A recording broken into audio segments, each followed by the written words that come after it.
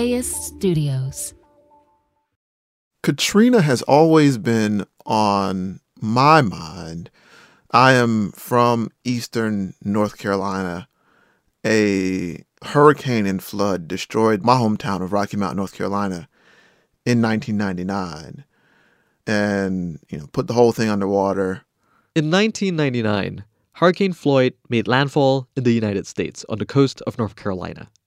The storm caused widespread flooding for weeks, killing 51 people and causing billions in damages. And a 10-year-old Vann Newkirk II witnessed it all. And so when Katrina hit 6 years after that, and seeing, some of the same things I had seen even years after Hurricane Floyd, the fact that people on the black side of town still had to draw contaminated well water years and years after the flood that hit Rocky Mount, seeing people exposed to biohazards, to contaminants in the water, seeing how the response seemed to be racially disparate, we'll put it. Those were things that had been on my mind for years. And it seemed like there were motifs in what happened in Katrina that could explain almost everything that put me at unease.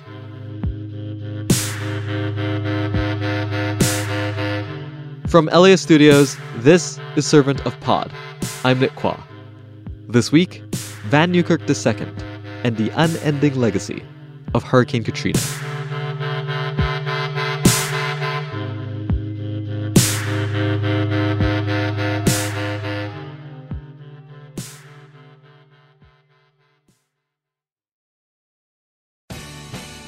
The LAist Spring Super Sweeps is happening now. You can win amazing prizes while supporting your source for local fact-based journalism. One lucky grand prize winner will get to choose a brand new Lexus or $25,000 in cash. Other prizes include an electric bike from Juice Bikes and $1,000 gas gift cards. Your donation of $60 gets you one entry to win, and the more you give, the more entries you get. Donate now at LAist.com/sweeps. LAist has a new live event series with the James Beard Foundation. We Are Where We Eat will go behind the scenes of some of your favorite LA restaurants to find out how and why they do what they do. I'm Austin Cross. Join me for the first event where we'll explore how restaurants help make a neighborhood, and we'll all have something delicious to eat afterwards. It's May 22nd at the Crawford. Get your tickets now at LAist.com/events. Vann Newkirk II has been reporting on environmental justice and public health for years. Before releasing Floodlines with The Atlantic earlier this year, which focuses on Hurricane Katrina, he was covering the aftermath of Hurricane Maria on Puerto Rico and its people. He's well versed in what can go wrong before, during, and after disaster strikes. But even he was surprised by the response to the pandemic. So the fact that America fumbled the response and that all these elements of, disinformation and politicization of what's going on, those things are not surprising. The depth of our failure is somehow surprising, even for me as somebody who considers himself rather pessimistic. The really mundane ways that people completely botched this thing, they did surprise me. I'm a public health guy. That's my training. I have a master's of science in public health. And you worked for Kaiser at one point, right? So this is my jam. People, there's a generally high uptake of public health measures in the U.S. Smoking rates have gone down. Drunk driving rates have gone down. People generally get vaccinated. Despite all the stuff that happens on the fringes, like the anti-vaxxer movement, generally people have been in good shape. And that's kind of been America's calling card in the world, is we've done really well at getting rid of some of the ways that people most commonly die. And we have just we've not done any of those things in this pandemic. Any of the things that we like to say we're good at responding to emerging threats, we haven't done it. I think one thing we should take away from Katrina is the fact that we do a really good job at taking care of people who we care about, and everybody else kind of, the powers that be assess their worthiness, and if they are deemed unworthy, they get nothing. The extent to which people in power have been left vulnerable by some aspects of the pandemic is surprising to me. And the extent to which even they kind of espouse a, if I die, I die philosophy about it all, I didn't expect that. But everything else kind of has played along the basic lines of what we saw with Katrina. We saw early on people of color died the fastest, died the most, and had the highest burden of disease. If you follow the reasons why people actually suffer in any disaster, including floods, including epidemics and pandemics, it wouldn't be surprising to you at all that Black, Latinx people had the most burden in this pandemic, because a lot of what we consider to be sort of new in a disaster isn't really. People can't get to the hospital. They have to go to work. They cannot sit at home. Essential workers, low-wage workers are constantly in the line of biological hazard anyways. Those things played out absolutely predictably. So it's been 15 years since Hurricane Katrina. Why make this show now? And why as a podcast? To me, it had been going on 2 years after Hurricane Maria. I had finally been able to kind of sit back and get a little more perspective about why what happened in Maria kind of stuck with me so much as a journalist. And I kept going back to Katrina. There were lessons there. There were stories there that I believed were key to understanding why America kept replaying the same script over and over again in these kinds of disasters. And the stars just kind of aligned for me. The other consideration was, if you've ever heard people in New Orleans talk, it's a storytelling town. It's a place where I feel most stories are going to be aided by audio, and one where probably you can't do them justice without audio. So what were the key questions you had walking into New Orleans? Obviously, I had questions about what actually happened, about the order of events, about how we even came to understand the story of the levees breaking, and why it seemed that there were so many half-truths about both the situation on the ground and the immediate aftermath and the reason why the city flooded. But also, I wanted to take that question and just give it to people who I was interviewing. What questions do you believe have not been answered in reporting and documentaries about Katrina?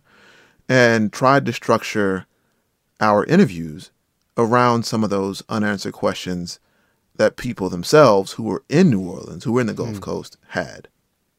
Almost like a collaboration. Oh, yeah. And I think you can see it in the show. Yeah. A lot of my favorite moments in the show are ones where, nobody really has the answer, when we're figuring out together, and where I am just as in the dark as some of the people I'm interviewing, or where information from another interview may be germane to me talking to a person right there. And so I tried to make things as collaborative, as back and forth, and create a storytelling structure that was as flexible as possible to incorporate new information, new questions, and new modes of storytelling as we went on. The original version of the story was much more, I think, weighted towards the factual, understanding what happened, laying out the fact that this wasn't a natural disaster, and it was really heavily focused on the 2 weeks after the levees broke. But as we were interviewing people, we kept coming up to the realization that Katrina just wasn't over for lots of people. That the thing we call Katrina, a flood, it's not even really the hurricane. It's the day the levees broke. Yeah. The thing people use Katrina as shorthand for is a day, a couple days that they watched on the news. But for the people we talked to, Katrina was these set of Odyssean journeys that were not over yet. And so we had to change the shape of the show to accommodate that. It feels like that is like the key to a lot of sort of big events have happened in American history in general, right? Like nothing ever ends. Nothing ever ends. Well, yeah, I mean, it's something I'm glad that reporting on the pandemic has gotten a little better at doing, is like, there's not going to be a neat end to this thing. Yeah. This is going to be a generation-defining event, and that's how we should rethink all disasters. They're not points in time. They are expressions often of underlying issues, and those issues don't go away when the storm clouds go away, you know?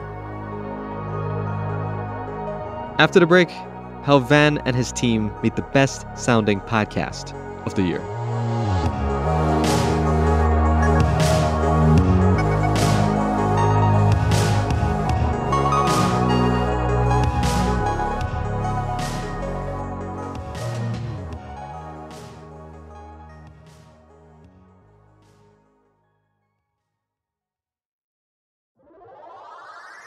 How to LA is our love letter to Los Angeles. We'll tell you where to get a yummy torta, a bowl of congee, and of course, a burger. It's a beef sausage blend, fried egg, grilled onions, and then raspberry jam. What hiking trails to check out. This feels like we're out in the mountains. And where to take in some culture. In Leimert Park, they've been fostering jazz for decades. LA's a big place with a lot going on, so we got you. Subscribe to How to LA from LA Studios wherever you listen to podcasts. Start your Saturday with something that will grow your kiddos' brains and get their creative juices flowing. Join us at LAist for a morning of multilingual story times, interactive performances, art making, and lots of kid fun. Bring the whole fam and join us for a super fun Saturday at LAist in Pasadena on June 1st. Tickets at laist.com/events. See you there.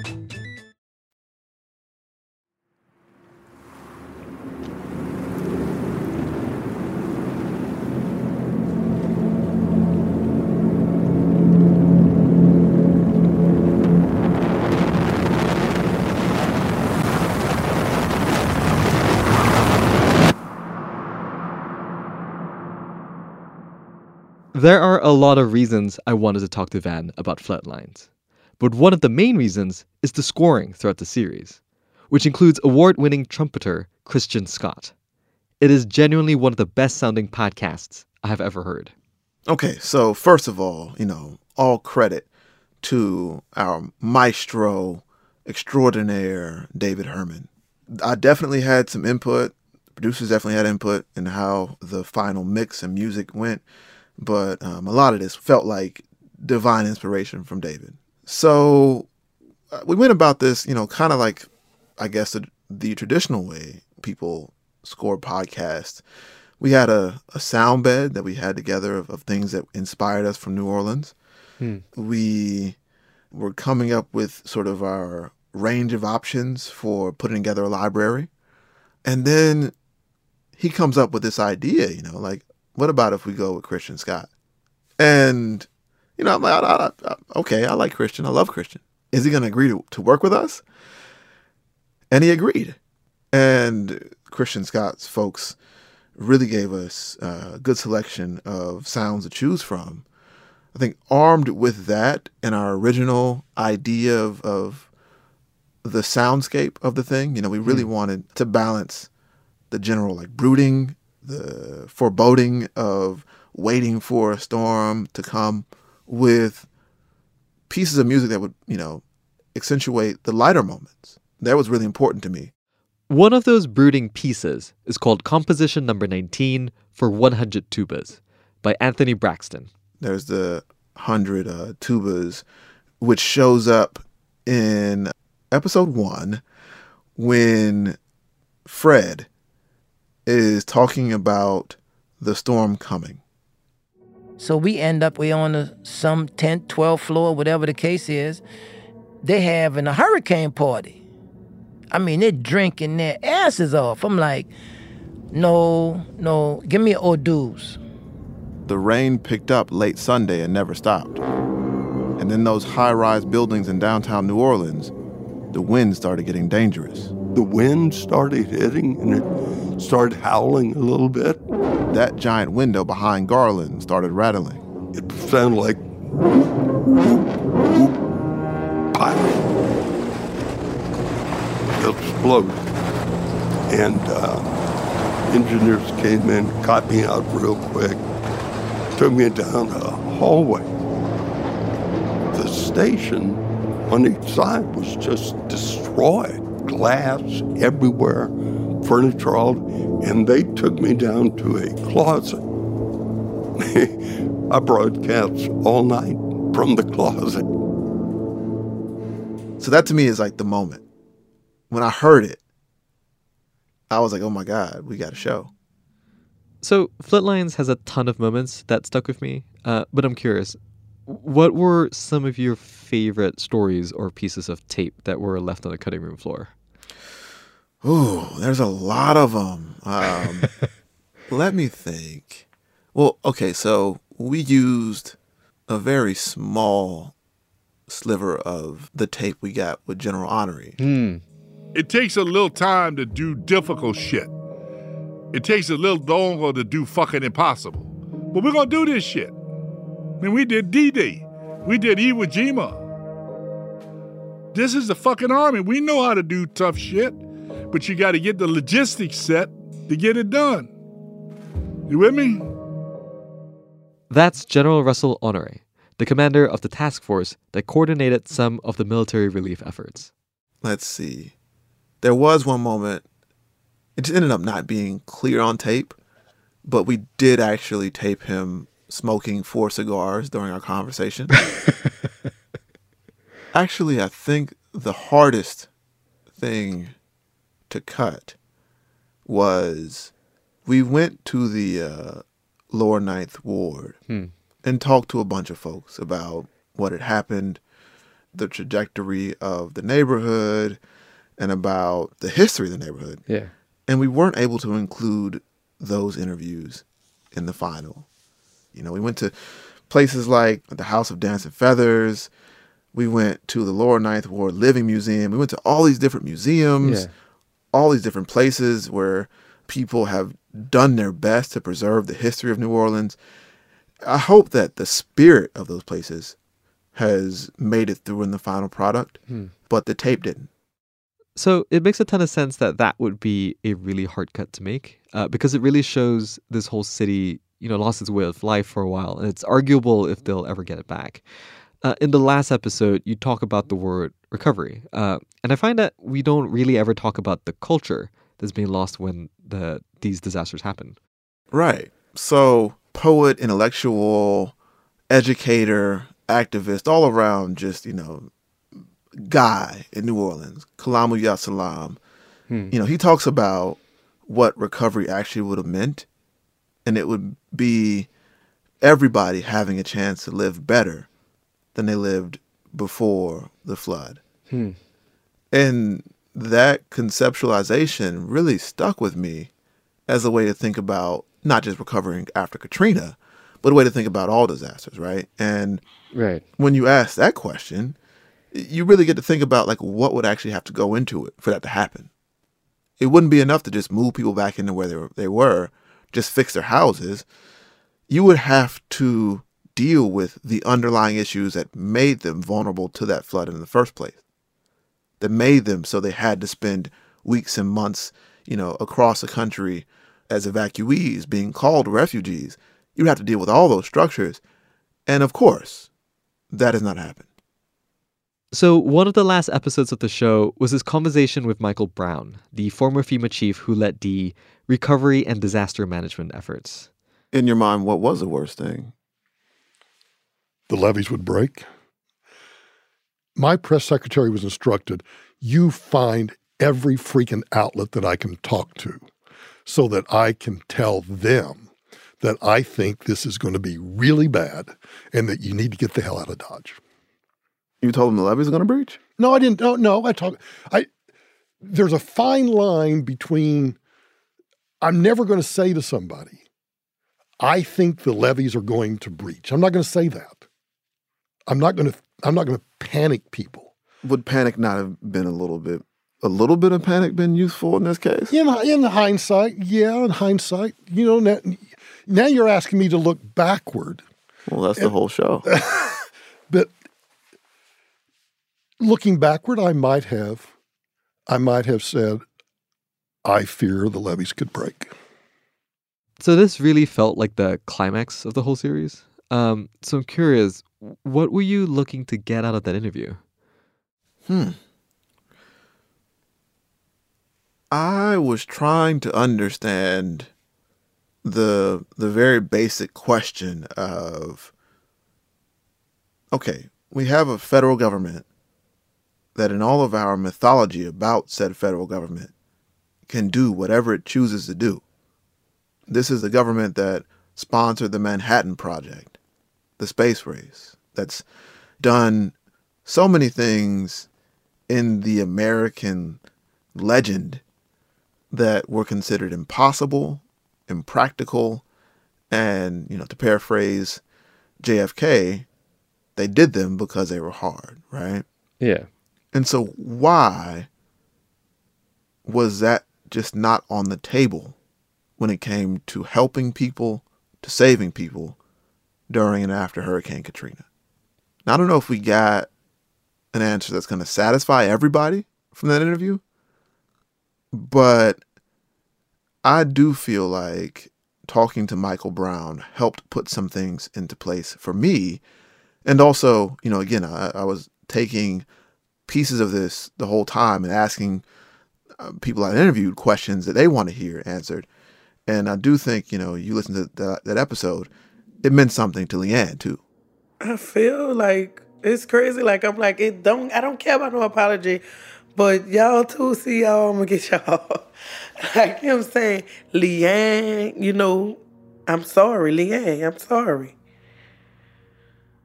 Like, he right here telling me I'm sorry. I'm gonna get y'all too. Like, the part that when he was saying my name and talking to me, made me feel like I matter. Yeah. I mean, she got like an acknowledgement, not necessarily an apology, but an acknowledgement. Right. Not an apology. So I guess, there was an apology. It was qualified, but she reacts strongly to being acknowledged, to having that qualified apology. Just hearing somebody who was making these high-level decisions, who is the face of what went wrong, still to lots of people in New Orleans, saying her name and acknowledging what she went through, that meant something. Yeah. What does proper acknowledgement look like? What does proper apology look like in any of these regards? That's something I think I'm still figuring out.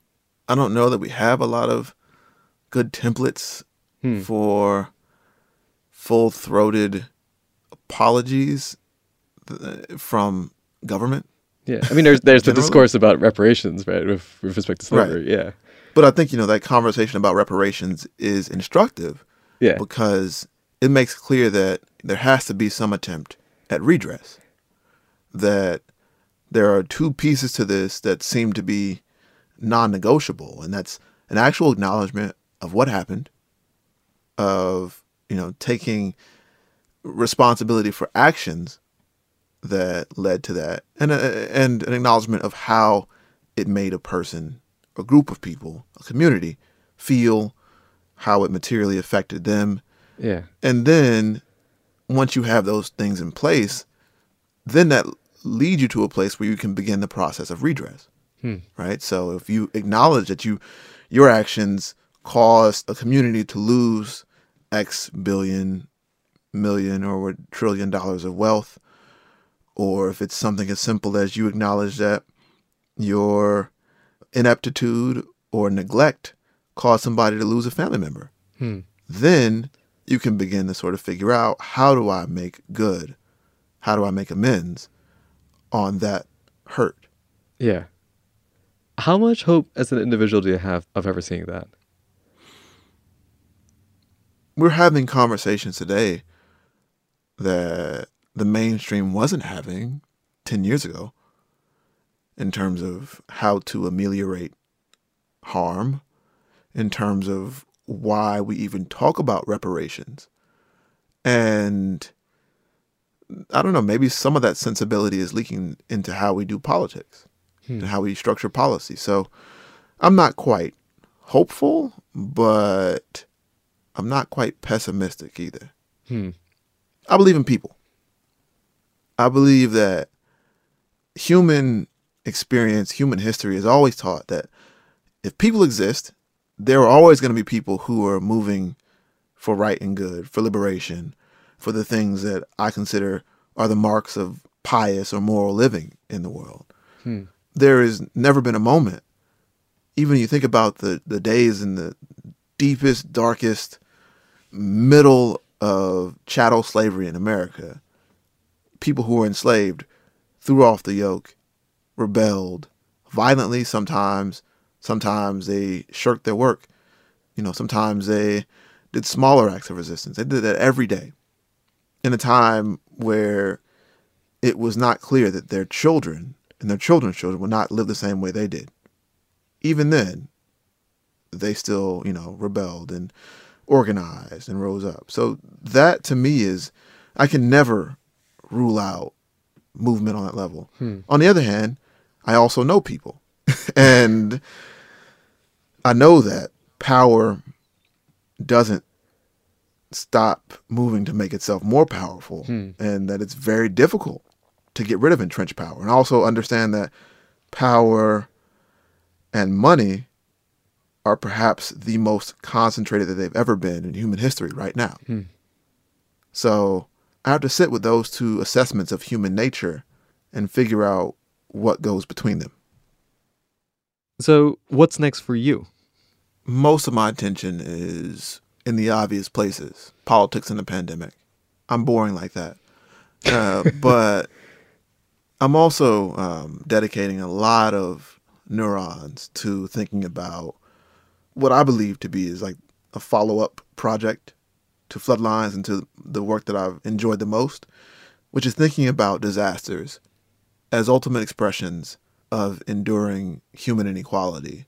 And so I'm thinking about that a lot with this moment in climate change. It feels like all these different little things are popping up across the world that are making us feel like it's post-apocalyptic or whatever. But to me, they're all part of a whole. So I read somewhere that you're interested in science fiction. Is that also in your future? I would love to. And I've written some things of various quality. And that's all I'll say about that. What's your favorite science fiction like media? If it's got a spaceship in it, or it's a 50-50 chance that I'll read it.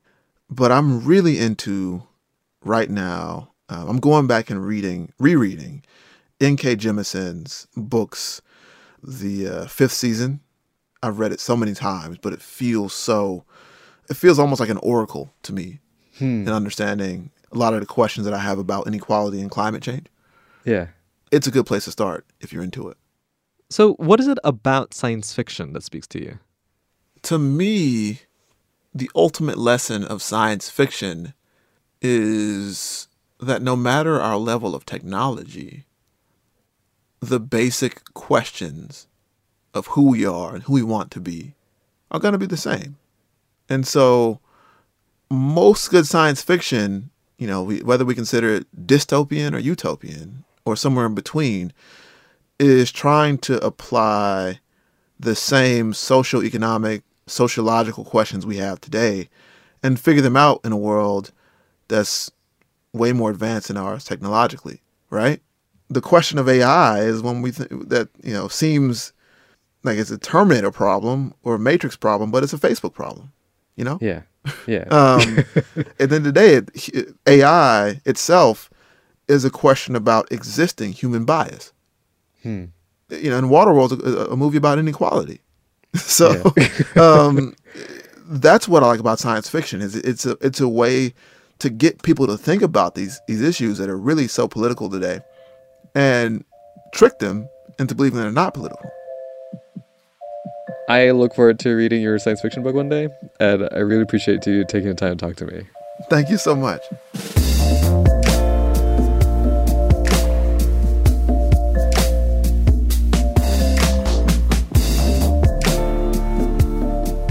Servant of Pod is written and hosted by me, Nick Kwa. You can check out more episodes at LAist.com/servantofpod. The show is produced by Andrea Aswahe, Jessica Alpert, and John Perotti at Rococo Punch. Web design by Andy Cheatwood and the digital and marketing teams at Southern California Public Radio. Logo and branding by Leo G. Thanks to the team at Alias Studios, including Christian Hayford, Taylor Kaufman, Kristen Muller, and Leo G. Servant of Pod is a production of Alias Studios.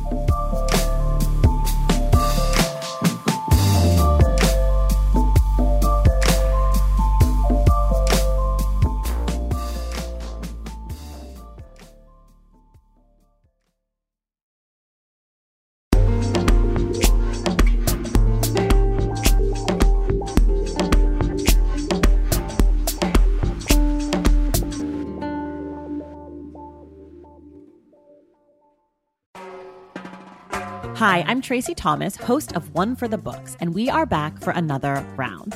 This is clearly an NPR audience.